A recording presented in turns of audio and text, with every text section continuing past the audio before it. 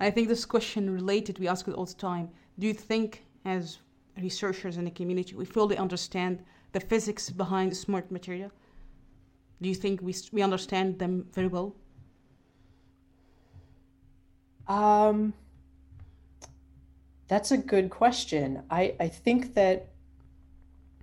it feels like we have a good understanding of um, the materials themselves when it comes to how those behaviors modify the response in a device. It Mm-hmm. feels like maybe that's where some of the translation starts to break down. Um,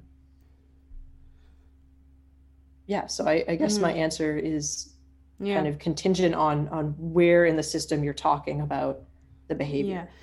I'm curious because I think in your research you try to focus in two aspects about the smart material understanding and also origami. So if I ask you what is something could be common between of them, because I think we were going to have a second soft robotics debate about whether we have to pursue new material or just try to make new functionality out of the morphology of the material already we have or architected compliance. So I think maybe you working in the both sides, but I'm curious to ask you what is something common between both of them for you as a researcher?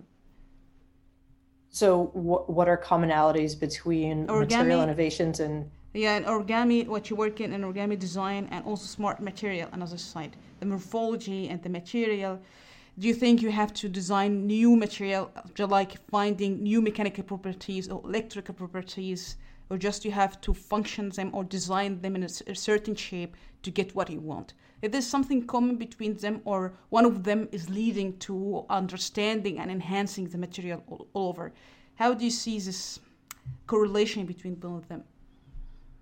so in my origami work, I'm really using unsophisticated materials, Mm-hmm. and I think that's because this question that I have of can we using unsophisticated materials tune this behavior Yeah. is what I'm really interested in at the moment.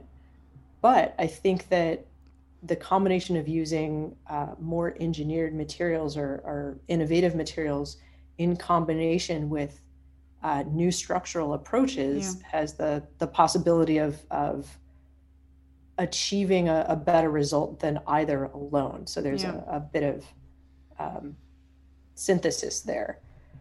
And so, yeah, I think that I personally am driven by this origami, this structural morphology Yeah. question, but um, there's no reason in the future not to consider using an innovative material with this approach. Yeah.